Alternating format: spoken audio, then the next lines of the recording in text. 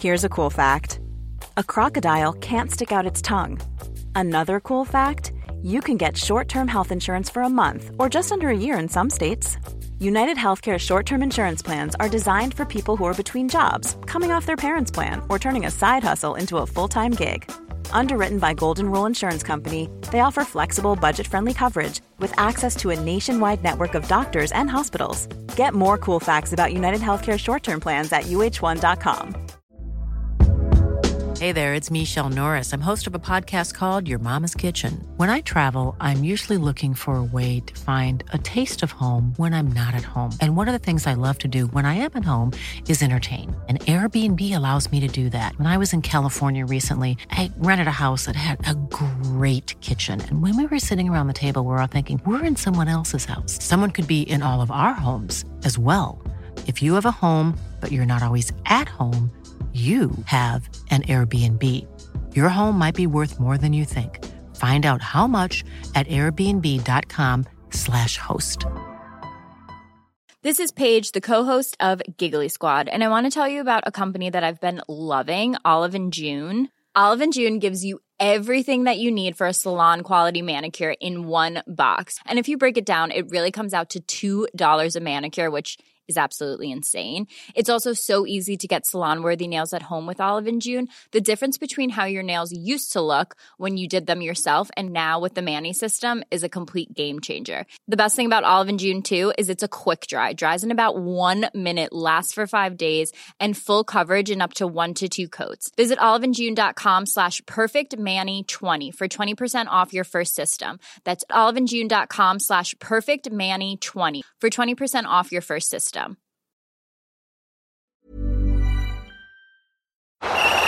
Central Stadium, an iconic sporting venue. As part of a major fundraising drive, My Stadium Seat is offering you the chance to place your name or the name of someone who loves GAA on a seat at the Field of Legends. Packages from €100 include seat naming plaques, certs of authenticity, online biographies, and open day tickets. Show your support. Visit mystadiumseat.com. Central Stadium, where every name matters.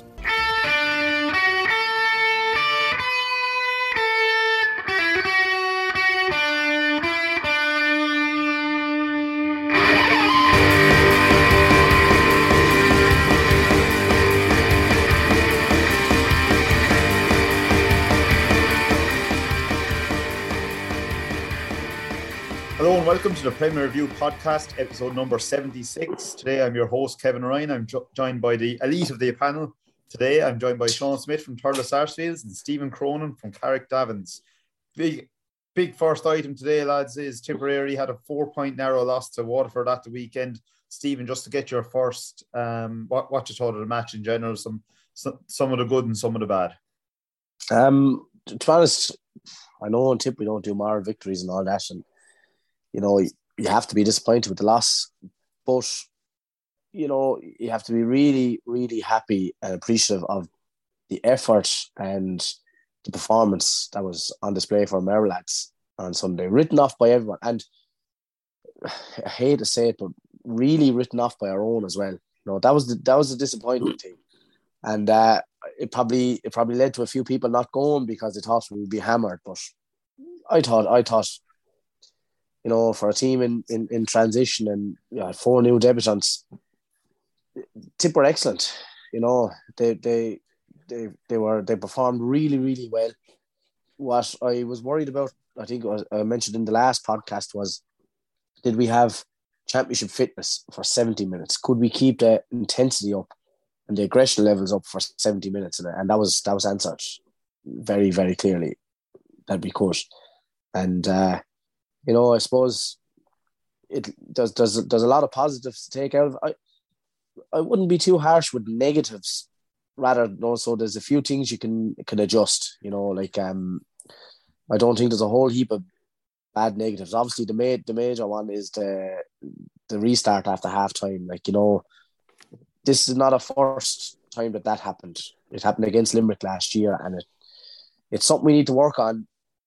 How we stop these fast starts from the other team going forward is they'll have to work on that. They'll have to stop it because I was a little bit disappointed with that, Stephen, just to kind of cut across you there, because I think we knew, similar to the Limerick game last year, that Waterford, if they had anything about them being a lean card, that they were going to look for that fast start in the second half. Could have tipped on more there to, again, we talk about maybe the player going down, starting a row, the little things. Now, it wasn't as bad as the Limerick game, it wasn't a terminal kind of phase that Limerick had, but could we have done a bit more there in that phase after half time? Yeah, it is a strange one. Like, you could attribute it to it. Like, as a player, I don't like staying in the dressing room too long. You know, I think when you stay in the dressing room too long at half time, like the testosterone levels, and they drop a little bit. Like, you're resting, you're getting too comfortable in there. And Tipper in the dressing room a long time. Now, look, that might have nothing to do with the restart. You know, but I just don't like it. And I never feel you start properly when you're in the dressing room for so long. You're only pissing off, for want of a better word, you're only pissing off the team that's waiting for you out the field, and you know their teeth are grinding that little bit harder. But look, I suppose from the hurling point of view, something has to give. Like, you know, it's not a once off. It happened before, but thankfully we were able to stem that flow a little bit. But it could be a situation where, if it's an issue going forward, you might have to take out the two corner forwards and play them in behind the halfbacks for the restart. You know, just crowd that in. Don't leave. I think it's lost a bit, but Waterford did get off to a good start as well. Tip hit 3 bad wides before they got the first, score on the board, which turned out to be a great one. On it, so there might be something in there to address this week. Look, you're not going to be able to do a lot this week, but I think, getting the mentality right to start right in both halves against Clare, I think. Yeah. Sean, just go to you for your general thoughts about the match. All doom and gloom, or is maybe? I know I'm actually kind of very positive, to be honest. Like, I haven't heard much negativity after maybe one or two kind of players, but then in fairness, there was 12, 13 guys that stood up in that team. Kind of echoing Stephen there, kind of poor restart, but also I think the kind of poor fade away in the first half, the last couple of minutes. The Waterford get 3 in the bounce as well, so I know I went in 4 up half time, but that could have been 6, 7. And then if they get swinging the other side with 1 or 2, or still up that kind of 5-point cushion. Again, the lads kind of left on the field, to be honest. The subs that came on, like, were kind of crying out there. I was watching. I didn't get down to all now, but like, were crying on to bring on lads. And when the subs come on, they did show up, so they're fighting for positions. And the next day, they're going into the Dogs in Clare, and it's winner take all as far as I can see. Were you surprised, I suppose, with maybe Bonner being first sub on, setting aside the blood sub Seamus going off late in the first half, that was Bonner coming on at half time? Oh, yeah, Dan McCormick didn't come in. Dan was. Well, I was sure. I was watching a load of lads and we're sure, like, Dan's on now half time now for Flint. That was the sub, and then someone said Bonner's on. I goes, I kind of wonder, because in midfield we needed that kind of push. And like, Dan came on, he got 2 scores, and I don't think Bonner was the option half time. But then Colin May tried a different game plan and tried something, just didn't work. But like, first day out, and you can learn from these small things, like. Yeah, exactly. Maybe the other notable kind of, just when talk about the subs, maybe John McGrath's late introduction, I think it was the other thing that struck me, not in until the 66th minute. How clinical if he got some chance that Joe Brown kind of got Morris near the end, them kind of ones that would have got back to a point or two, like John McGrath, the sharpshooter, he went and got him over before Joe Brown, but it's kind of learning curve. There's a reason, why did John McGrath come with 3 minutes to go? There's something we don't know, is there? I think part of that as well, and it might explain a little bit of the Bonner introduction so early, is that game, it needed a lot of pace, a lot of running, and maybe that was a bit of the thinking, that because a lot of quick lads came on, Dan is fairly, he's quick and he's industrious and he's a worker. Same with Bonner. And then when Ger Brown come on, Ger Brown is really quick, and I really thought, we're going to add a bit of electricity here, the poor effort that time, it was. Is there danger, though, Stephen, there of pigeonholing lads? I mean, you say, we needed pace and all that, and that was a central theme of this podcast over the last couple of weeks, get pace in around the middle of the team. But then Noel McGrath, who I don't think any of us thought would play the full 70 minutes, played and was exceptional for the 70 minutes. Are we, because that game wouldn't suit John McGrath, and you said Ger Brown hit a bad one, Keogh hit a bad one coming down the straight, Morris kind of tiring, probably hit a bad one coming down the straight. For me, 5-6 minutes isn't enough for a sub to make an impact. Yeah, I agree. And I think it's just horses for courses. I think it's for the game that was in it. Look, you're going to make a decision that's either going to be right or wrong. And I'd like to think you made a decision on if we added pace, team tiring, and you might get the opportunity. Now, and let's be clear about it. They got the opportunities, but they just made a balls of the opportunities, if you get me, and if it was John on the end of them, you'd fancy him to go over the bar, but I suppose, look, the lads had the chances, they just didn't push them away, and I'd expect John to start the next day unless there's something really going on in the camp, because I think the Clare game could be a real opportunity for him to get the confidence back. I'm not underestimating Clare whatsoever, but I just think it's going to be a different type of game. Like a lot of our forwards there, off the ball, the work they had to put in, the chasing around, the haring into tackles, and maybe just that wasn't seen as John's forte. You know what I mean? But the Clare game could be a right game to bring him on, and I think if Tipper to do anything this year, especially qualify out of the group, and look, who knows? I think they do need John McGrath firing, and look, whatever way the match went the way it went the other day, so hopefully going forward, all those lads know next week now they're hoping for the start, not expecting the start, and I think that keeps everyone on their toes. Looking at the game then, as mentioned there, Tipperary had a slow enough start, couple of nervous wides to start off. Waterford got into their groove then Tipperary definitely came roaring back into the game, really settled down, got some great scores, and I think that brought us in, with a 5-6 point lead there at times in the first half. Then Waterford, as Sean said, kind of just came back into the game, started to come, find their feet a bit towards the last 7 or 8 minutes of the game. Then one of the key incidents of that half was the Seamus Kennedy getting a belt from Mikey Kyle. It's been talked about, on the Sunday game and kind of elsewhere as well on other podcasts. We're not going to dwell on it here, but for you lads as well, Sean, come to you first. Was it a red card? To be honest, if you're giving them, then are you going to ever put in a high ball ever again in your life? It was wild, but I don't think it was any. To be honest, I wouldn't. If he went down, there's no blood there, would it be the same reaction, Yeah, Stephen, what do you think about that? Yeah, I don't have the benefit yet. I've seen it on telly. I haven't got around to watching them. So, but they didn't. Well, from where I was at it, there didn't seem to be too much of. Was there a big furore from the Tip lads around the area? These things happen, and look, he could have been 2 foot away from the ball, and if you're in no position to actually get your hurley to the ball, then yeah, it's dangerous, it's wild, and it has to be dealt with. But as I said, I haven't seen it on TV yet. Yes, I get around to watching it the next day or two. But as Sean said, if there was no blood there, would there be an issue? And look, I think there was worse decisions went against us than that.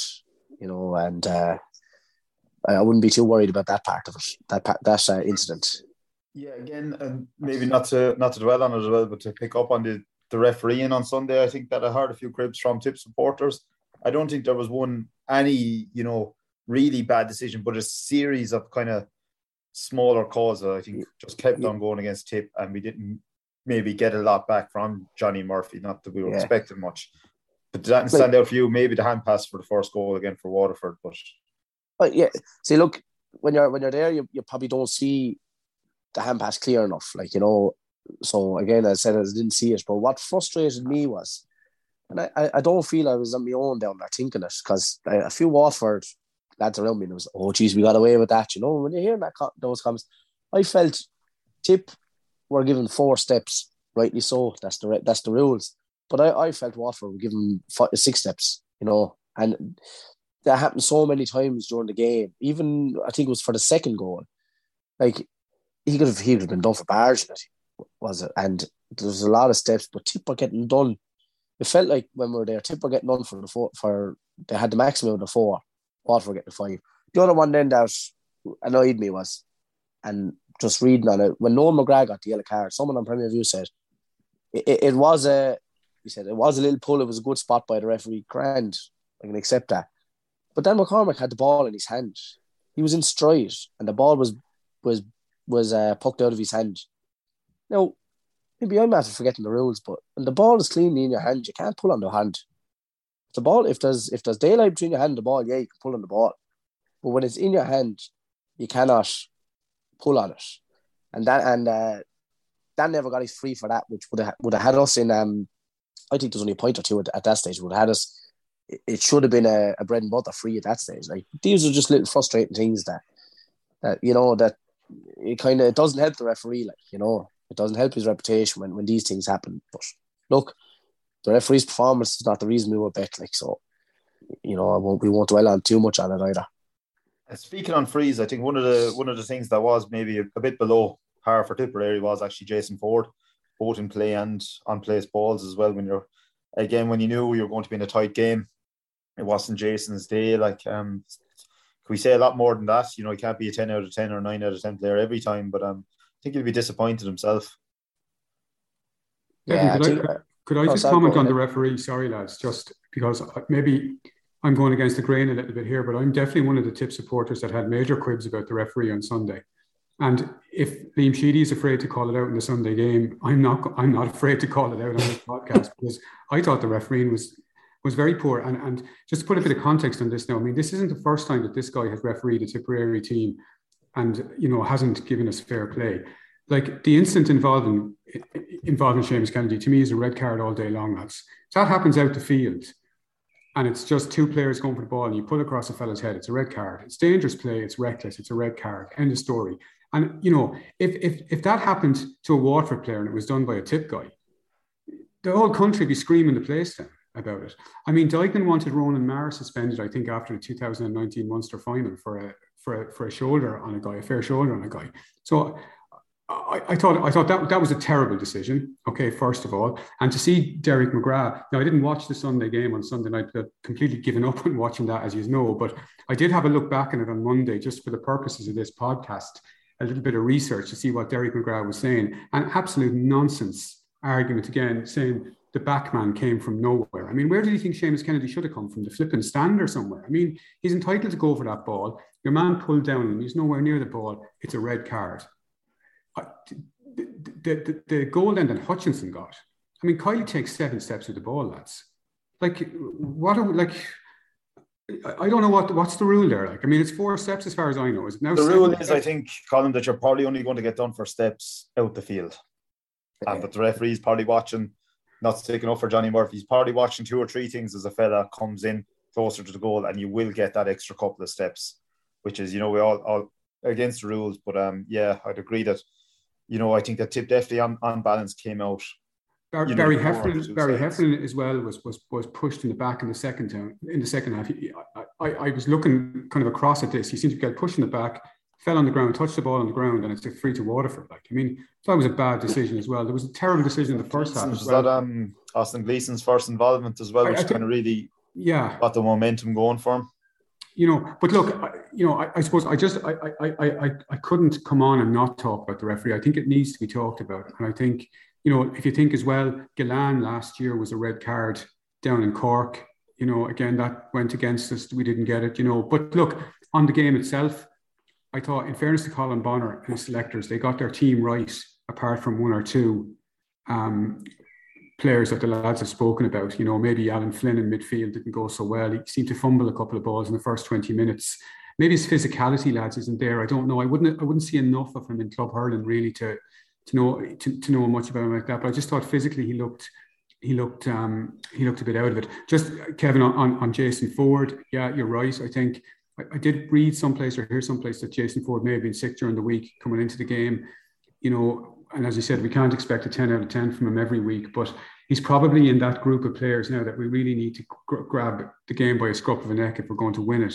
And I thought it was interesting that all the newcomers really were the guys who really stood up on Sunday and really put in a performance. And that was very, very, very, very promising to see. And, just something that Stephen had said earlier on, that, and I agree with this, that I didn't really go down there worrying about our hurling, because we generally hurl well in championship. We always hurl well in championship. What I was probably a little bit worried about would we bring an intensity and a physicality to the game, and we certainly did that. And that was very, very pleasing to see. I suppose lastly, I just say, coming out of the game, walking out of there, I have to say I was a little bit disappointed, just in the sense that the game was there maybe to win or draw. I just thought, a little bit more composure and I suppose a little bit more experience and fairness, and that game could have been won. But, definitely more positives than negatives. And thanks, Colin. I just want to ask Sean about a couple of those debuts in particular. I suppose Craig Morgan, we've been well touted on this podcast, that he is quite the prospect. I think, Dylan Quirk as well. Had a solid, maybe a bit culpable for the first goal, but that's really nitpicking there. Connor Bowe, unfortunately, his day was curtailed at half time. And then Mark Keogh, obviously, look, he's, I suppose, new to the Tipperary public. He's an All-Ireland medal in his back pocket. Out of the four of those, maybe, which one really took your eye? The lads in the full back line for sure, Craig Morgan, Aaron Creedy, Craig Morgan especially, he just... As well, I forgot, sorry. There was stage in the first half for them running our full back line, and it was like an old Tip team. They were just hitting the break wall and the ball's coming out, and it was a big cheer, and it just had something about, kind of, they're standing up to, Craig Morgan kept to the highly scoreless, and really there as well, and then Barrett experience there beside him, so them lads can hold their head up high. We're saying at the start of the year, that's probably our full back line, and at the moment I can't see any changes there. Cork, as I say, got lucky maybe the goal. Mark Hugh was a target man in the first half, and even the second half, an out ball there in the first half. That diagonal ball, Hugh was there on top for his first goal. He took it exceptionally well. A few lads down were on that stag, and Hugh was sending back to 9-1, so that paid for the drink for days. So fair to Mark Hugh, I'll give him a pint if you ever see him. But them lads can hold their heads up high. There's no two ways about it. They went down to Walsh Park, expecting to get thumped, and you're putting in these so-called experienced lads and some of the best marquee forwards at the moment in form. They can go away proud of it. There's definitely no time to lick our wounds now with Clare coming to the stadium on Sunday. I think we're just going to have, even for this, I suppose it's all been said there. We were right in the game, which we would have took before it. Maybe it lacked a bit of composure coming down the straight. Happy enough with the newcomers, but the 7-day turnaround is look. You have Noel and John in there, very used to doing with their clubs now. You have to get down after this game, and then you have to get up for the Clare game. It's a different circumstances. Everybody's saying that we didn't have a chance in all this. Now we go in as favourites against Clare. It's a must-win game. Yeah, absolutely. I suppose the pressure's on Tip to the pressure I'd be putting on him, for want of a better phrase, was, can you do it now consistently? Can you do it next week now that you're favourites? And I think Tip are this weekend. I think Tip are favourites going into this game. This is a game you should be winning. The physical fatigue or whatever it is going in, I don't think there should be any there, because they're supremely fit. They're well conditioned. They've access to the best strength and conditioning and dietitians and recovery and all that stuff. It's the emotional high and low can you manage. They're waiting on this match now a long time. They're thinking about this match an awful long time. So they're up there. Their emotions are through the roof. Even playing that game, you're running on different emotions. There's going to be a low for the next couple of days. Not a low because you're defeated, because it is mentally draining. They have to get that part right again and bring the same intensity, aggression, application this weekend, all the while being favourites. And that's the next question I'd ask of Tip. Can we do it again? Can we do it consistently? Because I believe that if we win this weekend, the talk of a free shot at Limerick, but who knows what happens against Limerick? It will come down to the last game against Cork, and I do believe we'll beat Cork if we can prove we can be consistent now. And I think I'm hoping the old shackles are off of Mark Kehoe, because sometimes when you have a player like Jamie Callan playing on the same team as you, it can hamper you a bit, because he's the star, so it's kind of like he'll do the work. I'll just I play on the edges. But I think he put in a performance there Sunday that it felt like he just said, lads, this is my show now, give me the ball. And I hope to see it again this weekend. Yeah, definitely. And I think, as I said, we're probably marginal favourites for this one. But, reading there today, Shane O'Donnell probably back in for Claire, they're definitely not going to go to Semple or FBD Semple or whatever we're calling it these days, full of fear. And, I think that Tipperary going to have to really set out their stall early on, get ahead, and maybe having the game under their belts, really, use that. The nerves will be gone. Clare will have another couple of new starters themselves. Like, Colin, would you agree with much of what Stephen's kind of saying there? Like that it's everyone I'm talking to this week, Clare's a must win because you don't want to leave in yourself needing to beat Limerick and Cork. Definitely, Kevin. Look, in some ways it's a bigger challenge than the Waterford game because, as the lad said, the Waterford game was a free shot. We weren't expected to win it. We were playing down in Walsh Park, all the pressure was off us. Now there's an expectation to beat Clare, and we still have some issues to resolve, and the added pressure then if we lose the game, we're basically gone out of the championship, unfortunately. That's the reality of this. So I think there is going to be a fair bit of pressure on us for Sunday, and it'll be interesting to see, as the lads have said, how we start on Sunday. Do we take the momentum from the Waterford game straight away into the Clare game and build up a lead in the first half? One statistic actually that I saw from last Sunday's game, which I thought was very interesting, I think between the 28th minute of the first half and say the 50th minute of the game, so 12 minutes into the second half, I think Waterford outscored us by something like 212 to 4 points. I thought that was a very, very telling statistic. We really faded out of the game there. So we had a very good first 25 and last 20, but that middle part of the game, we seem to die a death. And hopefully that we can give almost a more even performance against Clare on Sunday and play for the entire 70 minutes. And I think if we play for the entire 70 minutes and we iron out one or two selection issues, I would fancy us all right. But again, Clare are a bit unknown. We don't really know too much about Clare. They're, I suppose, a bit like we were last Sunday in the long grass. So, it has all the ingredients again to be a cracker of a game, and there'll be nothing given to us easy next Sunday. Absolutely nothing. Definitely, and we don't know about the health of Conor Bowe. He looked like he had a bad finger injury coming off at half time there. Sean, you mentioned maybe any more changes than that on the tip team? Would you see? It's hard to know. I think maybe more can go a different plan, but it's kind of getting out with the blocks again. Midfield is still a problem. We've been saying it here in this podcast since we started this podcast, and we kind of Flynn and here from midfield again. I don't know who what's the answers, Dan McGrath on this, but it's one area every time. Wasn't seems to be featured early on the league, nothing more. But I don't know. Is there anyone that I could bring out and try him there? We tried everyone. Conor Steger is Nance, but he came on and got a lot of ball around that kind of half forward line.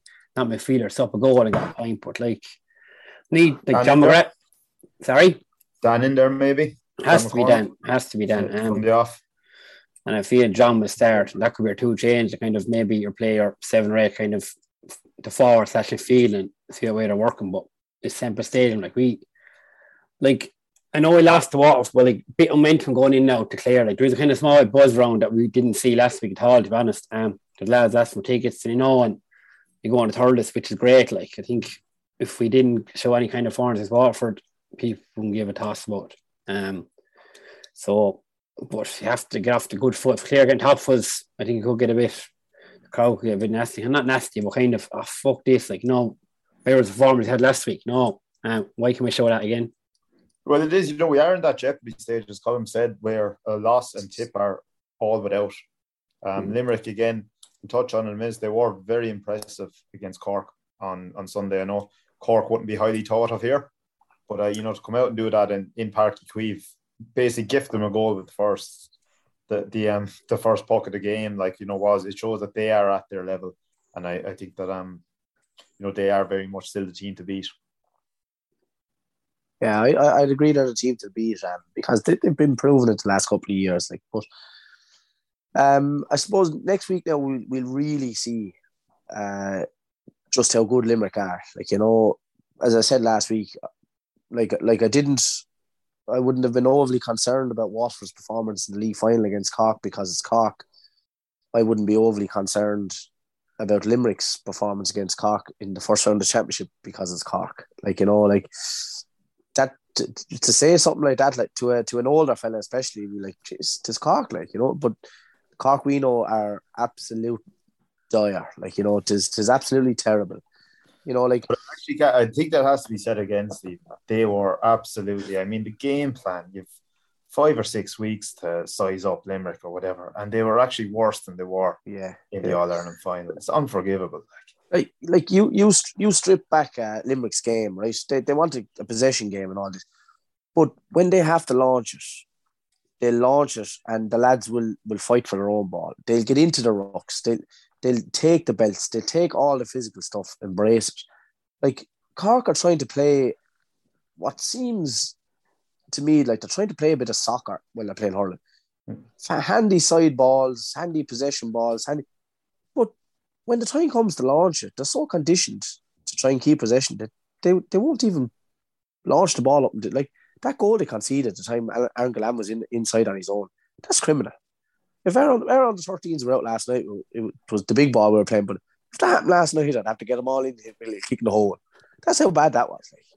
But as well, Kyle Hayes' first goal, with the full back going out the field, I mean, or, the cover, literally getting sold the worst dummy, I mean, it's under 13. Brutal. Yeah, it's brutal. And all that running might work underage, sideways passing, and, but hurling is a physical, intense game. And if you cannot play a physical game of hurling, you're at nothing. And that's why Tip getting over Clare this weekend, I think will qualify us out of Munster, because they'll show consistency. That's all we want from them, because they have the hurlers and they'll go and bait Cork then and put Cork out of their misery. One concern I'd actually have on that is that Cork were actually so bad that they're going to have to, like with Davy Fitz a few years ago, come round for the Ribenas or whatever, like, and have a heart-to-heart. They can't be that bad for the rest of the championship because, and if they have anything about them, as I was trying to beat them up a bit here and give them some chance against Limerick team that are underwhelmed in the league. But if they have anything about them now, they need to throw the game plan out the window, and they do have time because they're not on this weekend. And I think maybe with Anthony Daly kind of touting Tim O'Mahony up to the forwards is one kind of thing they can do, and that they just can't be as bad, and that might put them back the time they roll up to Semple Stadium. Yeah, maybe so, but if you can't take a shoulder, you're at nothing, no matter what your game plan is. Or even on this weekend, I think this Waterford Limerick game may just be a damn squid, lads, to be honest. Bit of shadow box. Like, Waterford aren't going to show the hand to Limerick here. Limerick going to show the hand to Waterford. Like, this is the Munster final, I think. Like, it will be eventually. Like, hard to know he Waterford start. I think he'll start the same. He'll bring on the boys again, like, True, come on. Austin, Bennett, like, you're daily, like, there's some souls bring on, like, even just don't start them again and bring them on and see what the rest have to offer. Like, I don't think Carl will be too worried either, to be honest. But if they took that approach though, like, and they were beaten again, that's a huge psychological blow going into a Munster final if they make it. If Tip can't, if there's a huge psychological blow going into a Munster final against Limerick, who you haven't beaten, and then with Limerick, then you'd be thinking on the other hand, or you'd be hoping, look, let's go out and put manners on these crowds so that they don't raise a gallop in the Munster final. Like, I'd be hoping for a cracker, and you'd be thinking whichever team gets the win this weekend, should they have a couple of easy games then to work on the rest of the championship, then, Yeah, they're qualified. The winners through, aren't they? More likely. Yeah, more than likely. Just back to our own game, lads. We probably need, Jake Morris and Jason Ford now to have better games next Sunday than they had last week. Now, I know Jake Morris, in fairness, he worked very, very hard and he was flying into tackles and buzzing around the place, but probably his contribution on the scoreboard wasn't what we needed. Like, he fluffed a chance near the end. And the same with Jason Ford. And actually thinking back on it, Jason Ford was poor in the league game against Waterford as well, now that I think about it. So, we probably need those two boys now to, there are kind of, almost our marquee forwards. Ford, we've talked about plenty of times on the podcast before, like, and the admiration we all have for him. And I suppose Jake Morris is now one of the young pretenders, maybe to Callanan or Corbett's crown of, goal getter and goal scorer for us, along with Keogh. So I really hope the two lads now find a bit of form on Sunday. And just on Conor Bowe, I thought he played very well last Sunday. The time he was on, I think he's I don't know, has he dislocated his finger or is it something a bit more serious? But it looks like he might be out for 3 or 4 weeks, which would be, it'd be very, very disappointing. Somebody just mentioned that to me this morning. That'll be very, very disappointing. Yeah, absolutely. And, it does, like, these championship games, they are kind of quite attritional. So, again, going back to the Limerick-Waterford game, that might actually, you might see a bit of a phony war there is what I come to say, but you definitely won't see one in Thurles. Just, before we wrap up, lads, Munster Championship kicked off, I think it was white heat. A good game and a half maybe until Limerick got on top and there was no way back from Cork. Leinster, you had you had two definitely low-key games with kind of, Kilkenny kind of out for a stroll and Dublin maybe kind of, getting on top versus Laois there again. But, the other game of significance there was Wexford, coming back from the dead almost against, Galway team that showed a lot of composure. Lads, I watched this one and robbed for the last 5 years. I don't think it was robbed. I think the stupidity by Galway not to see the game out, but and then just like I know maybe the crowd got Wexford home in it, but I think that could be a very valuable point now for them, and they have to go again this weekend. It's a poor game. Like, it had no kind of like a league match, wasn't it? Yeah, it was. I thought it was glory. Yeah, when I watched it, I was thinking, hasn't taken off yet. And it took off in the last couple of minutes when they got the few handy frees and a few scores, and they're going mad as if they were great. Like, it wasn't compared to the other, say, tip-off game, even to the first until Limerick dominated. There was no comparison. Like. Yeah, I just think for me, Munster is just that bit ahead of Leinster. We wait to see Kilkenny in full flight kind of later on if they have a kind of soft introduction. But as you said, it definitely lacked a bit of intensity, and I saw lads cribbing about modern hurling over it, but I think definitely the tip game was, showed a lot of the better qualities of a good game of hurling there. Yeah, the tip Waterford game was I thought myself it was a good game. It was an enjoyable game. It was old school as much as old school can be these days. Do you know what I mean? It was fairly hip to hip. It was fairly, it was very intense. And in fairness to Tip, we did quieten the crowd down there for long periods. Like, do you know what I mean? There was an element of going into the Lions' Den down there. But to be fair to the boys, as I said, they brought intensity and they brought physicality to the game, and that's one of the things that would have worried me going down there. I always feel we'd always usually perform in championship. That. We've a long, proud history of that. We always show up for championship games, but I was just a little bit afraid about would we be able to bring the level of intensity? And we did that. And I suppose going back to next Sunday's game, the challenge now is to bring that intensity again with us into the game. And if we bring that intensity, I think we'll have enough to win.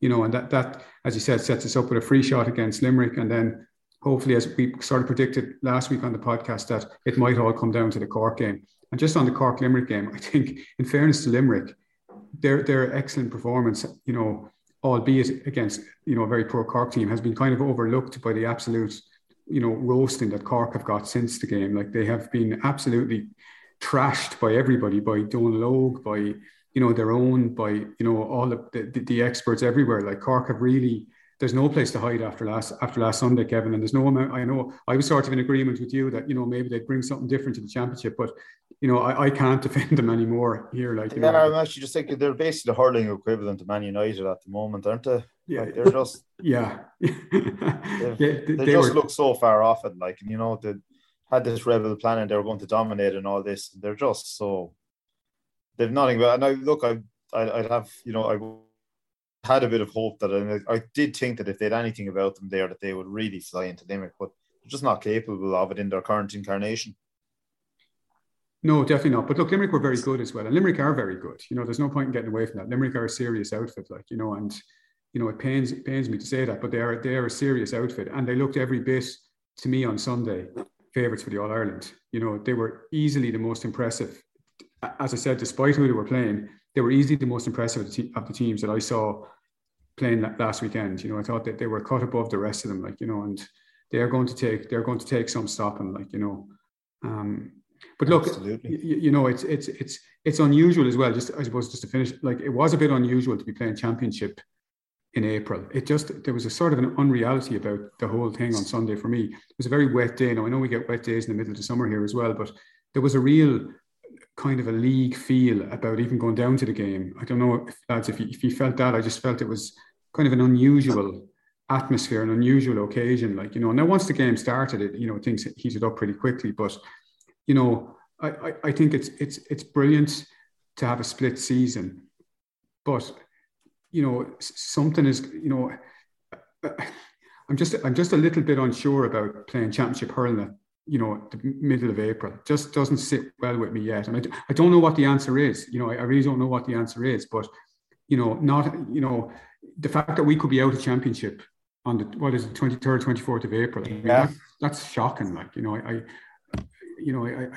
find that a little bit unpalatable. But look, at better minds than mine have wrestled with this for a long time, and this is the solution they've come up with. So we'll run with this for a while and see where it takes us. Yeah, look, I think the payback from that is, good quality club action in high summer, in the marquee months of August, September.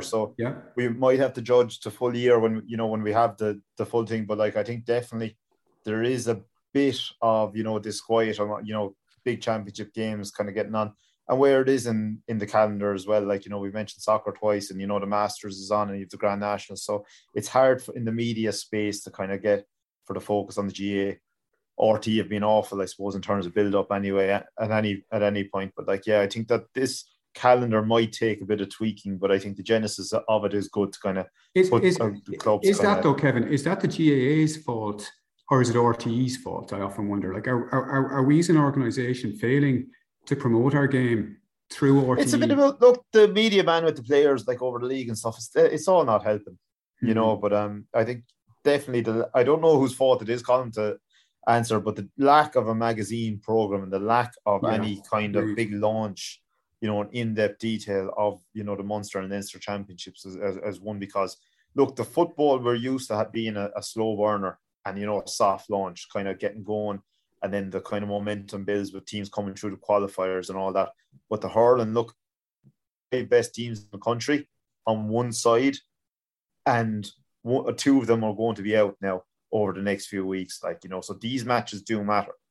I know we're finishing up, but we did touch on it earlier on, lads, about midfield. And, I think we said this last January even about midfield, that, it was an area that worried us all. We just don't know who. We don't have a midfield at the moment. Barry Heffernan, he did okay in the first half on Sunday, a little less good in the second half. But to be fair to Barry, I don't think he is a midfielder, and I'm not going to say, Alan Flynn to me is not good enough to start centre field for Tipperary. I'm sorry to have to say that, but, he isn't, and well, who are you going to put in? I honestly don't know. I don't know who we try there. I mean, I don't know, Stephen, with James, can you do a job in their midfield? You would have seen him play or no, you wouldn't. I'd keep Seamus where he is. To be honest, I think the next day I'd go with Dan with Barry Heffernan. I know Barry has his critics and all that, but I think he's so comfortable on the ball and the type of hurling we're trying to play that he's a good go-between from the backs to the forwards, getting on the possession, the 1-2s, and